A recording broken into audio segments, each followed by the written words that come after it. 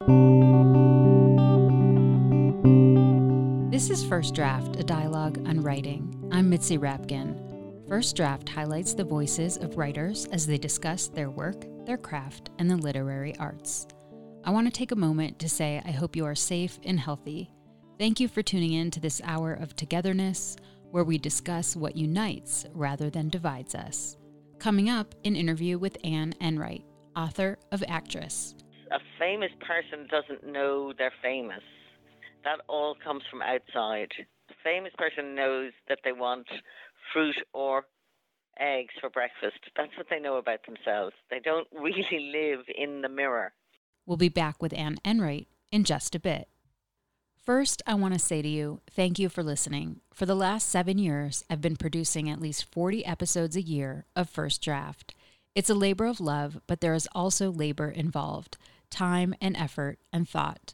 Whether this is your first listening experience or you are on your 300th episode, I am asking you with humbleness and appreciation if you would consider supporting First Draft as a donating member. You can learn more and donate at patreon.com/firstdraftwriters. That's patreon.com/firstdraftwriters.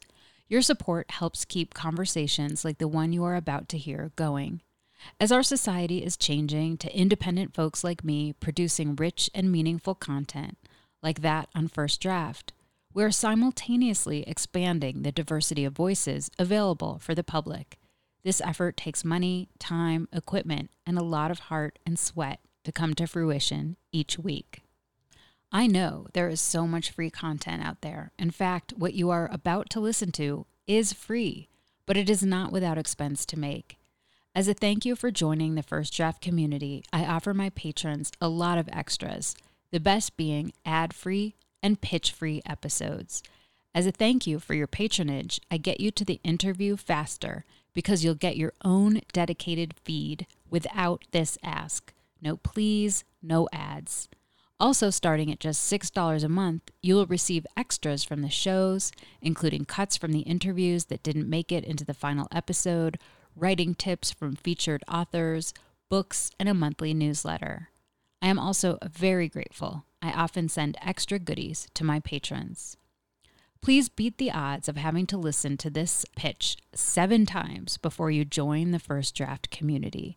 Go to patreon.com/firstdraftwriters.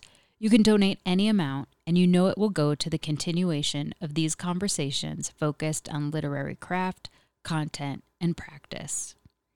I know that it's unlikely you are in front of a computer right now, so I'd like to suggest adding a little reminder for yourself for when you get home to contribute to First Draft. Maybe make a note on your phone, an ink mark on your hand, scribble on a piece of paper, something along the lines of First Draft, reminder, membership matters. Again, patreon.com/firstdraftwriters. Please stay tuned at the end of this show. I'll offer recommendations on an episode in the archive that is similar to the one you're about to hear. And please rate the show on iTunes and tell your friends to subscribe. Thank you so much. My guest today is the Irish writer Anne Enright, whose novel The Gathering won the 2007 Man Booker Prize, in addition to Irish Novel of the Year. She has published 6 novels, 2 short story collections, and 1 book of nonfiction. In addition to numerous literary prizes, Enright received the Irish Pen Award for Outstanding Contribution to Irish Literature.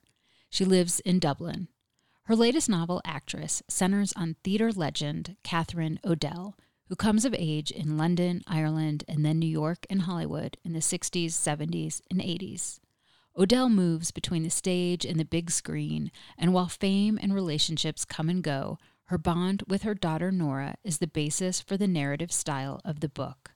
Nora is telling Catherine's story as an adult, looking back on their lives and discovering who her mother, Catherine O'Dell, really was to her daughter, her friends, and co-workers. Throughout the novel, Nora delves into long-kept secrets and long-boiling resentments. Both Nora and Catherine have dealt with difficult sexual histories, both were assaulted and silenced, and both search for the path to recovery. The novel Actress is as much about how fame can hold people up as a fantasy, the same way those close to a famous person cannot always detect the difference between fiction and reality. We began the discussion with Anne Enright sharing her relationship with the theatre. Well, I've been trying to write about the theatre, or thinking about writing about the theatre forever, because when I was a student in my early 20s, I was involved in student theatre and then briefly in professional theatre in Dublin. And it was a very exciting place to be in, but full of a kind of glamour that didn't finally kind of capture me. It's a really tough life, and I wanted to represent that too. Anyway, it's hard to put the theatre into a book because the book is a fiction and the theatre is also full of fictions. It took me a while, but every time I finished a book, I said, "Oh, I'll write my theatre book now," and then I finally did. Do you think there's something similar that happens in your mind between acting and writing? And I'm thinking about kind of embodiment maybe and empathy for characters. Yeah, embodiment is a good word.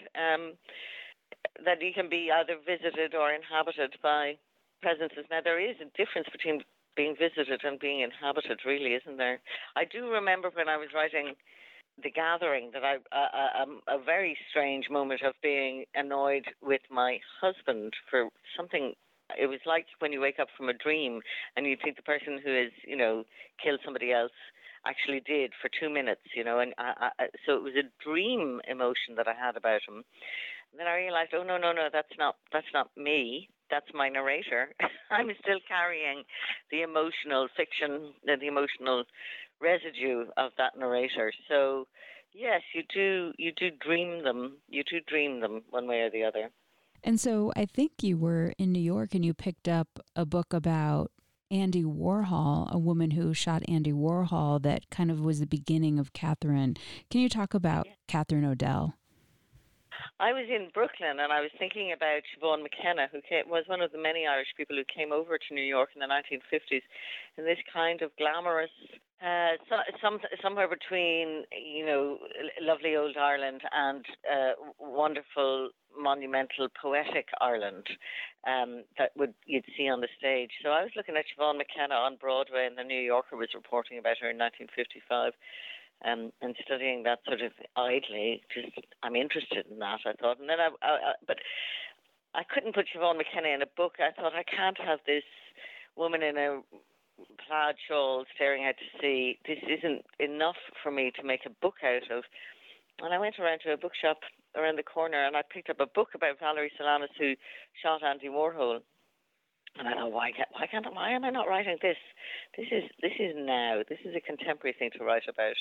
It's and suddenly I thought, well, if I can make Catherine Odell shoot somebody, there I am. I'm somewhere between the nostalgia for old Ireland and the very kind of interesting and wrong-headed. Sometimes it's wrong. It's wrong to shoot people. Clearly, wrong-headed outrage of women in the movie industry. And so the way you told this story, it's through the eyes of Catherine Odell, the star's daughter. So Catherine Odell, her parents were in the theater in England, and she moved between England and London. And she came of age where they were going to small towns to do theater, and then she kind of had this moment where she just became a star, where she was born and she went to Hollywood and she came back to England after that. So basically we watch her trajectory, and it's, we kind of end, she dies in 1986. So it's really 30s, 40s, 50s, 60s that we see Catherine's life, and it's told through her daughter's point of view. So how did you alight on the daughter's point of view? I have no idea. I have no idea. I should look up my very early files and to see what that was, but I don't want to disturb the silt of my imagination that's lying very happily somewhere on the bed of that river. I'm not going to. I don't know. I mean, I have no idea, and I don't mean to be defensive about that, but I built a life for Catherine Odell. I built a biography for her by the end of the book. I was nearly convinced that she was real. I had a great amount of fun with those various kind of pieces of guff and cliche that are said about stars, including a star is born, not made. And I showed her moving through a series of what might be called second-rate fictions, usually written by men. And I had an enormous, too much fun writing out those movies and plays that she starred in the 40s and 50s. I was hugely interested in her mongrel and wandering life. She is neither English nor Irish. She's born in London. Her parents moved around Ireland. They were travelling players. I love that feeling of a wandering group who are outside of society and who travel across national boundaries. And it started very early in the history of the Irish state, and there was no real clear distinction between the theatre of London and the theatre of Dublin, and from there into the provinces. These people moved wherever Shakespeare was played, basically, and so I like their freedom, and I like their refusal to settle into one nationality or another, even as they were espousing great national myths about, for example, Irishness, and its poetic, lyrical, rebellious, romantic self. These all attracted me hugely. However, I think perhaps I wanted to write from the child's point of view rather than from the famous person's point of view, because a famous person doesn't know they're famous. That all comes from outside. A famous person knows that they want fruit or eggs for breakfast. That's what they know about themselves. They don't really live in the mirror. Or if they do live in the mirror, as a number of fictions have shown us over the centuries, that gets quite problematic.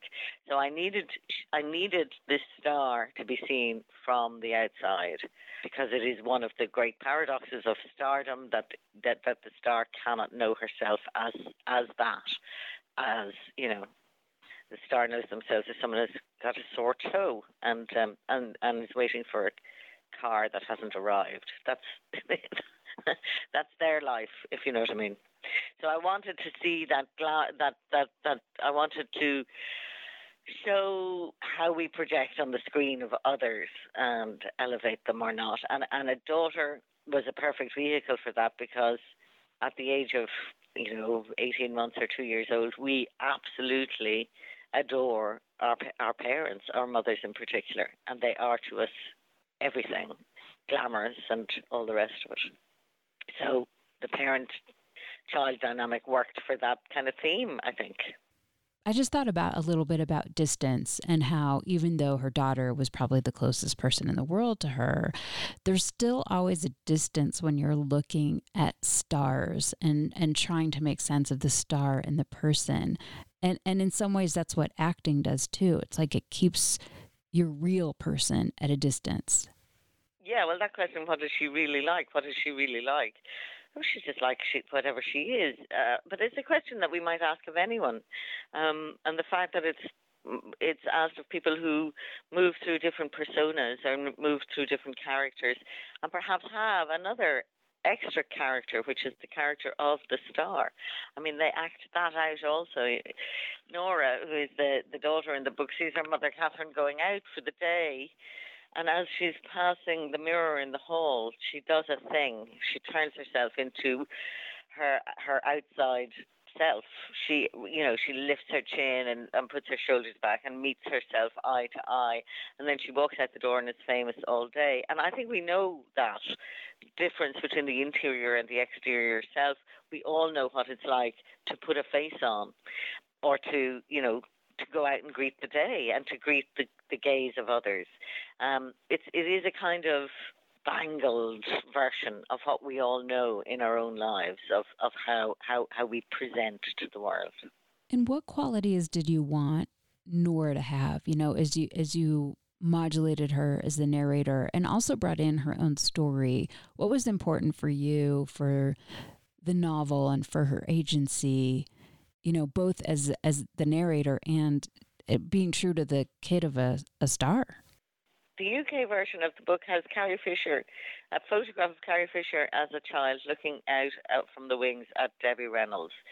And Debbie Reynolds is in a glittering dress, and Carrie Fisher is a little child sitting on a stool with a pudding bowl haircut and a matinee coat, lovely little Mary Jane shoes, and she's gazing out from the darkness at her mother on stage, and her mother has her hands uplifted to the crowd.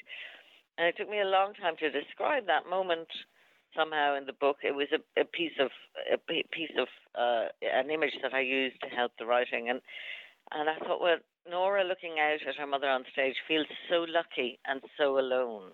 And I was intrigued about that moment of glamour, or of beauty, where we see the adored mother, the adored object, as a beautiful, or perhaps not, perhaps a shabby, or how embarrassed teenagers are about their parents. We see them in the world and we're mortified, but at an earlier age we see them and they're beautiful. And once you see, and the loved object, you are also losing them somehow, and you're losing them to the gaze of others.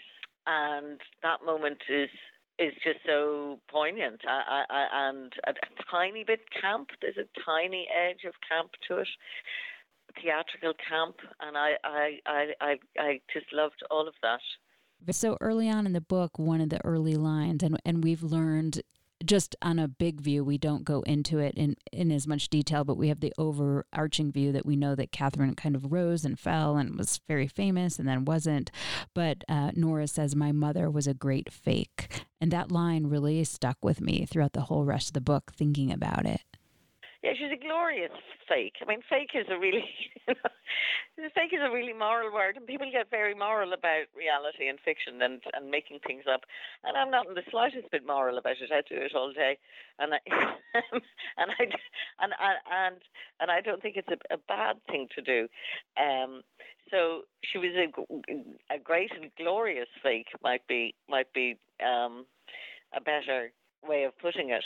There is a scene where she's a child, and they're sitting in a little square owned by the residents of this place called Dartmouth Square, and there are houses on four sides of this little square. They go into the park to have their picnic, and Catherine O'Dell loves or doesn't mind being overseen by the windows of the houses on four sides, and there is her daughter being at a picnic, pouring invisible tea for her dollies and her teddies. But at one stage she says she didn't need to pretend to be my mother as well as being my mother. That would be like double cream. So there is a slight unease with Nora that her mother is acting for the world the role of domestic goddess, among other things. But it's not because she doubts the core of it. She says it would be like double cream, which is a kind of cream you get in the UK. And she is her mother already, and Nora never doubts that. She never thinks that there's an emptiness at the heart of it all. She is never abandoned or desolate in the true sense of the word, because she holds the tenderness that her mother has for her with some ease. She's able to be loved. So it's not, despite Catherine's, expected disappointments and ravings, it's not a book about a cold-hearted mother. It's a book about a mother who is damaged by the world. And I think the word fake, we as a society, we're so enamored and obsessed with fame and stardom, and we want to know who these people really are. And then if we find out that maybe a marriage they had is fake, or something that appears in a tabloid isn't real, we're so disappointed. But their whole life is they are actors. They are fake. Well, it's one of the accusations that teenagers sling at each other as well, when issues of sincerity arise in relationships. She's such a fake is a thing that girls can say about another girl without blinking. And it's interesting who we accuse of being fake and when, and how that disappointment registers with us, that it's not real. It's somehow constructed by us or by them, whoever they are. I grew up with ideas of authenticity and Irishness that I found completely manufactured and fake. So that didn't you'd be looking at posters of Irish girls putting, leading donkeys along cliff edges with their lovely red hair. And that was a complete fake. And it was a fake that was marketed as a true and authentic and lovely thing. So I'm not all that bothered at this stage about words like fake. I'm quite interested in them. It also has to be said that the lives of actors as made by the Hollywood studio system were entirely fake. And Catherine's marriage is a fake. There all those stories or all those pictures, particularly Joan Crawford and her daughter who wrote Mommy Dearest. There were endless pictures of women in gingham aprons, giving trifle and custard to happy children with golden curls. That was an endless image from Hollywood, was that these female stars were put with children as props and accessories to show that they were in some way harmless, really, that they were actually had a lovely domestic life, which in Joan Crawford's case couldn't have been further from the truth. It was interesting because when Catherine was at the height of her talent and career in Hollywood, she was working with a co-star named Philip Greenfield that she ended up marrying, but there was no agency in her life. It was like her life was so orchestrated when she had the most to give and was at the most maybe actualized for what she had. It seemed like she had the least amount of power. She had very little power in any of.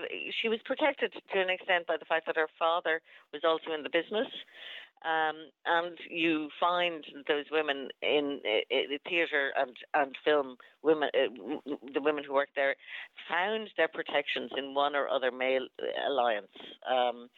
Albeit, an agent, producer, it didn't always go right there, of course, but a husband, a father, the fact that they were in the family, and you see that still in Hollywood, that it works by families. Somebody like Gwyneth Paltrow would be in a film family.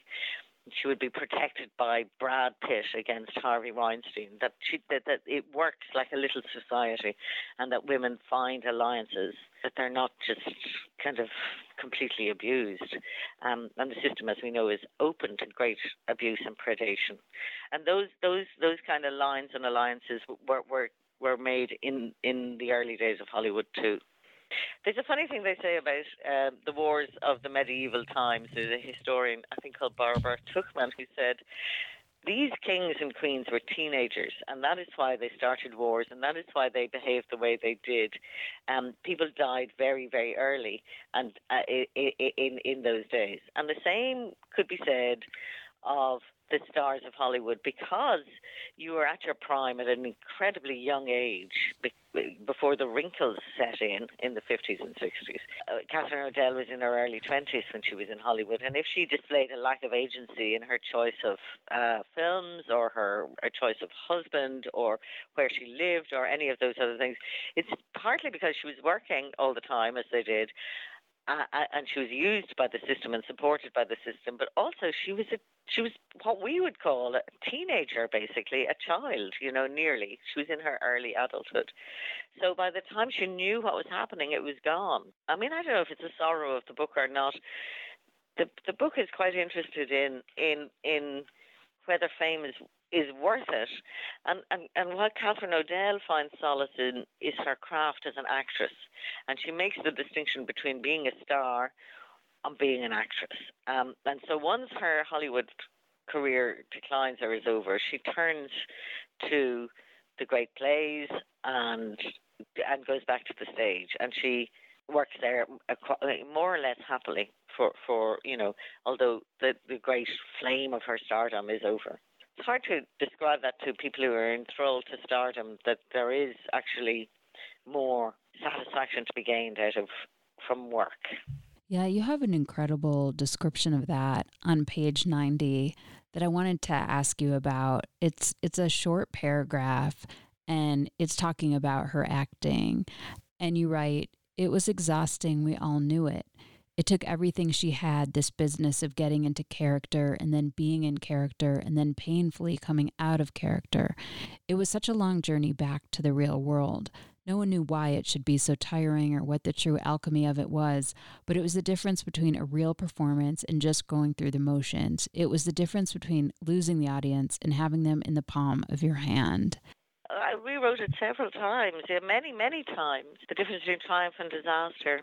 The theatre, the stage, and how we invest and how our boundaries dissolve when we're watching a performance is really both challenging and interesting to describe.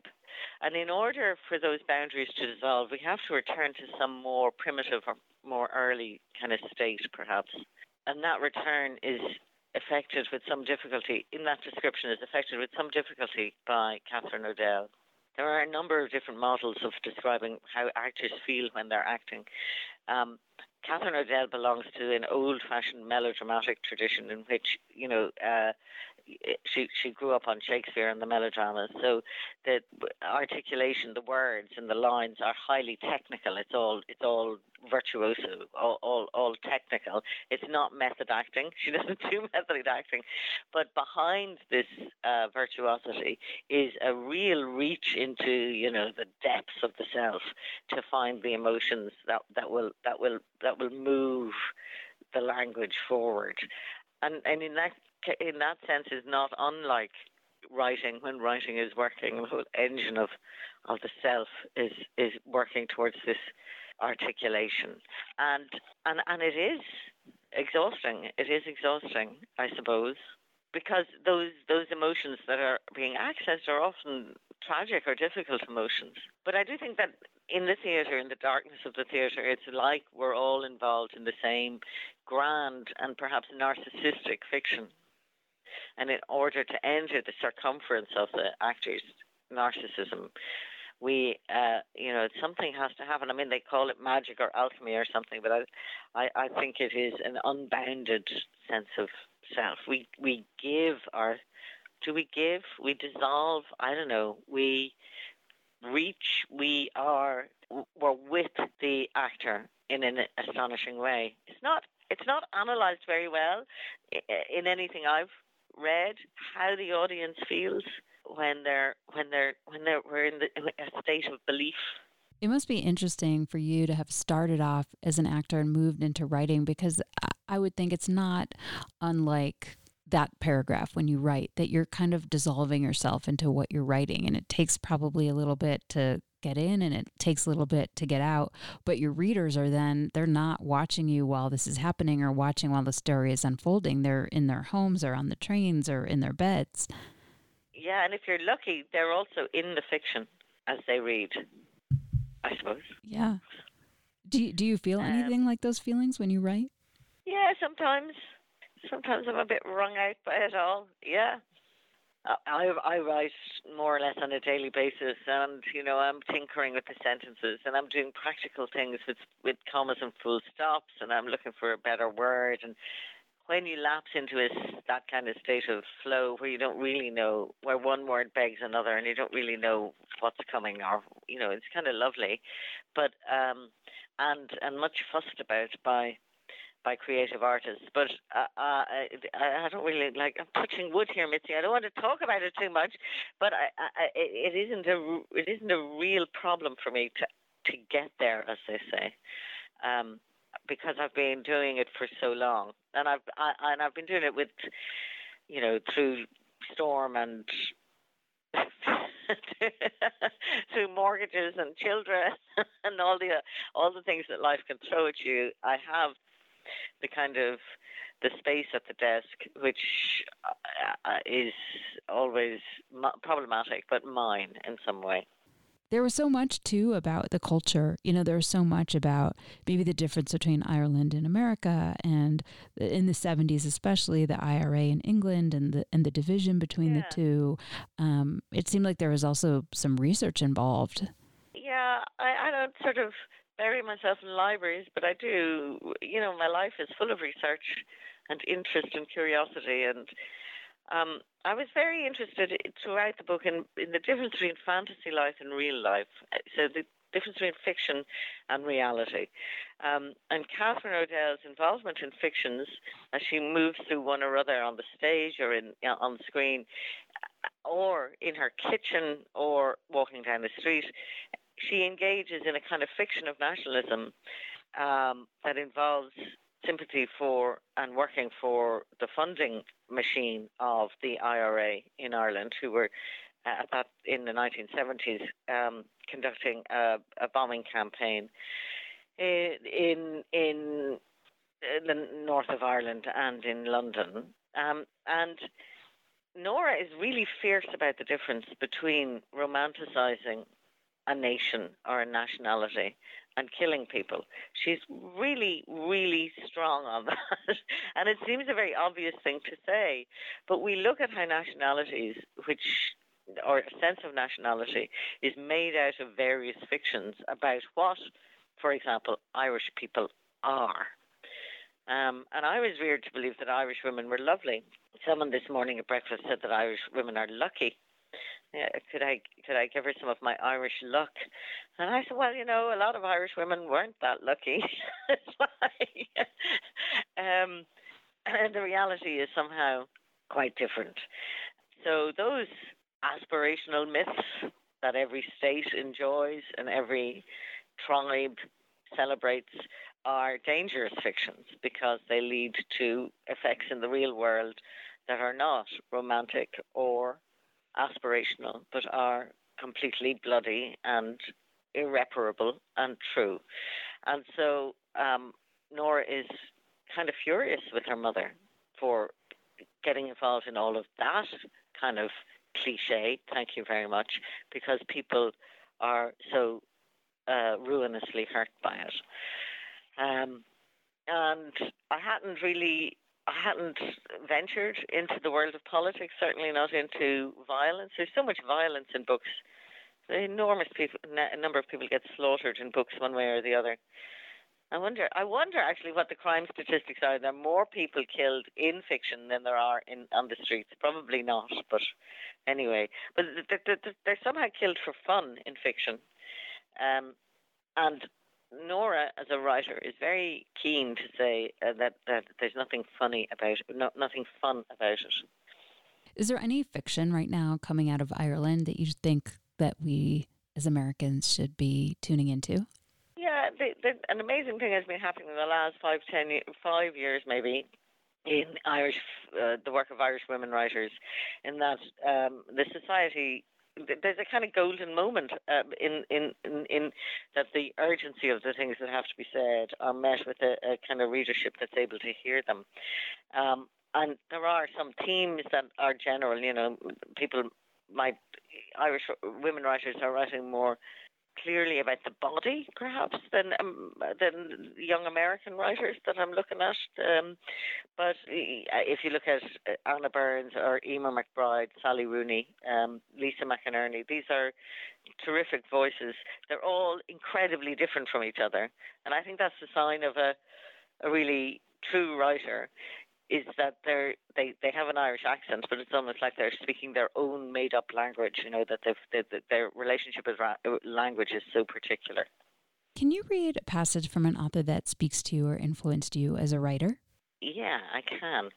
There is an amazing passage at the beginning of In the Skin of a Lion by Michael Ondaatje. Michael Ondaatje wrote The English Patient, is his more famous book.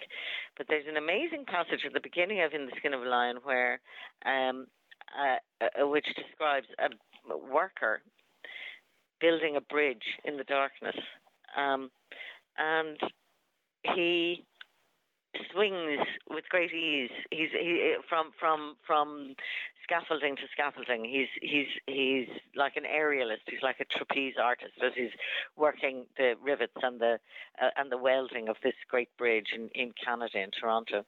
And for some reason, a nun walks to the end of the unfinished bridge and is blown off the edge. And this worker swings out and catches her as she plummets down into the ravine that the bridge is crossing. It is the most extraordinary passage because this miracle is not questioned. It's written in such, I mean, it's all about the miracle of catching this falling nun. And it stayed with me for a very long time. I kind of thought, how did he do that? And why did he do that? And how come it has such an amazing effect on the reader? We don't even blink. We just go, oh my God, he's caught her. So there's a great combination of vertigo and delight and ease in that passage that puzzled me for a long time. It's written in a kind of heroic present tense. That makes it somehow believable. It's the best start to a novel that I can think of. Can you read something you wrote? Maybe it was tricky or hard or changed a lot from the first draft. It's The Birth of Catherine Adele. On the evening of 23rd of April, her father, Menton Fitzmaurice, was on stage in Daly's, a theatre off Leicester Square. There had been a twinge, a pain or two. Fitz mentioned this to a neighbour on the way to the station, but there was no sense of urgency, and by the time the woman decided to check on her, my grandmother was crowning on the landing. This is what I was always told, that the front door was left open, a group of children gathered outside, while my grandmother, belly up, clung on to a spindle of the banister, making and suppressing a deep animal noise. I see her like an illustration of the day, boot heels jutting and the hat on her head, its absurd feather broken at an angle, all askew. Her skirts are in disarray in this, the illustrated version of the tale. So whatever there is of water or blood is not on view, nor is my mother's importunate head, the squeezed cone of her skull, obliging its way through parting flesh, as my grandmother heaves or bumps down a step or two, the other hand flailing backwards, while the children stand solemn-eyed at the front gate below. Now, the difficulty in that passage was the mixture of an Edwardian illustration and then the very visceral, very animal is one word, flesh is another word, the very sort of amazing reality of giving birth on the stairs. I knew a woman who gave birth on the stairs, and her child was outside at the front door trying to flag down a passing doctor. And she gave birth on the stairs, and she said it was fine. She was fine. She hung on to the banisters. Where do you write? I write anywhere. I write on the page. I write on my computer when it isn't dead, which it currently is. A slight worry. But no, I write wherever I need to. A lot of people get fussed about where they are, and it's just another bit of fuss. Children broke me of all that kind of fuss. You don't have a place. You just have to write where you are. What do you do, or where do you go to get away from writing? I don't. That is a real problem in my life. I find it very hard to get away from writing. And, taking a bath is possibly as good as it gets. I go for a walk. I walk the dog. But that usually is to clear my head so I can go back and write some more. Sadly, I spend an amount of time going on the internet to get away from writing. And as a way of managing your time, that is, as we know, disastrous. Who do you show your work to first to get feedback? At the end, if I have written something that I'm happy with, I annoy my husband, and he comes. But he's usually there. But I go up and I say, "Listen to this," and he says, "No." I say, "No, listen to this. This is a good bit." I say. How have you dealt with rejection? I've been blessed with very little rejection in my writing life. I don't know why that is. My first short stories were published. I have dealt with failure, however. I have dealt with not being able to finish a book. I've dealt with, I've dealt with failure at the desk or creative failure. But anytime I've put things out into the world, they have been accepted. What do you do when you feel like you failed at the desk? Do you jump in the cold water? How do you deal? When I feel, I just keep chipping away. And if I don't want to even try and remember who it was like 20, 30 years ago when I was failing at the desk. But if I'm failing at the desk now, I just turn to another page and start working on that instead. And I used to actually, a good technique was to have 2 or 3 things on the go. So you've always, and I would fail to do the most urgent thing, and I would go back to do my book instead. That was good. That's a good technique. So you're failing at doing something you don't need to do. Or you think you need to do it, but actually you don't. You need to do your book. And what is your favorite word? My favorite word is tilt. Well, thank you so much for your time. I really appreciate it. Thanks, Mitzi. It's been a pleasure to talk to you. You've been listening to First Draft, a dialogue on writing. My guest was Anne Enright, author of Actress. If you like today's show, check out my interview with Dana Spiotta, who explores 1980s Los Angeles through the eyes of two female filmmakers in her novel Innocence and Others.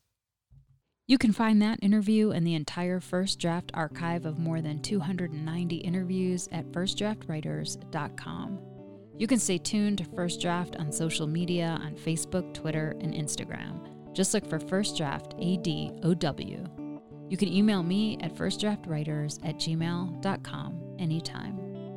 Remember, there are plenty of extras for becoming a member and donating to First Draft, including access to pitch-free, ad-free content, as well as cuts from the interviews that didn't make it into the final show, writing tips from my guests, books, and more. The first tier of support is just $6 a month, so please go to patreon.com/firstdraftwriters. Coming up in the next few months on First Draft, interviews with Michelle Bowdler, Ursula Hagee, and R.L. Mazes. I want to send out a huge thank you to my patrons for making this interview happen. Your support makes First Draft, a dialogue on writing, a reality every week. Please stay healthy and safe. The theme music for First Draft was produced and performed by Murph Mahaffey. I'm your host and producer, Mitzi Rapkin. Thank you for listening.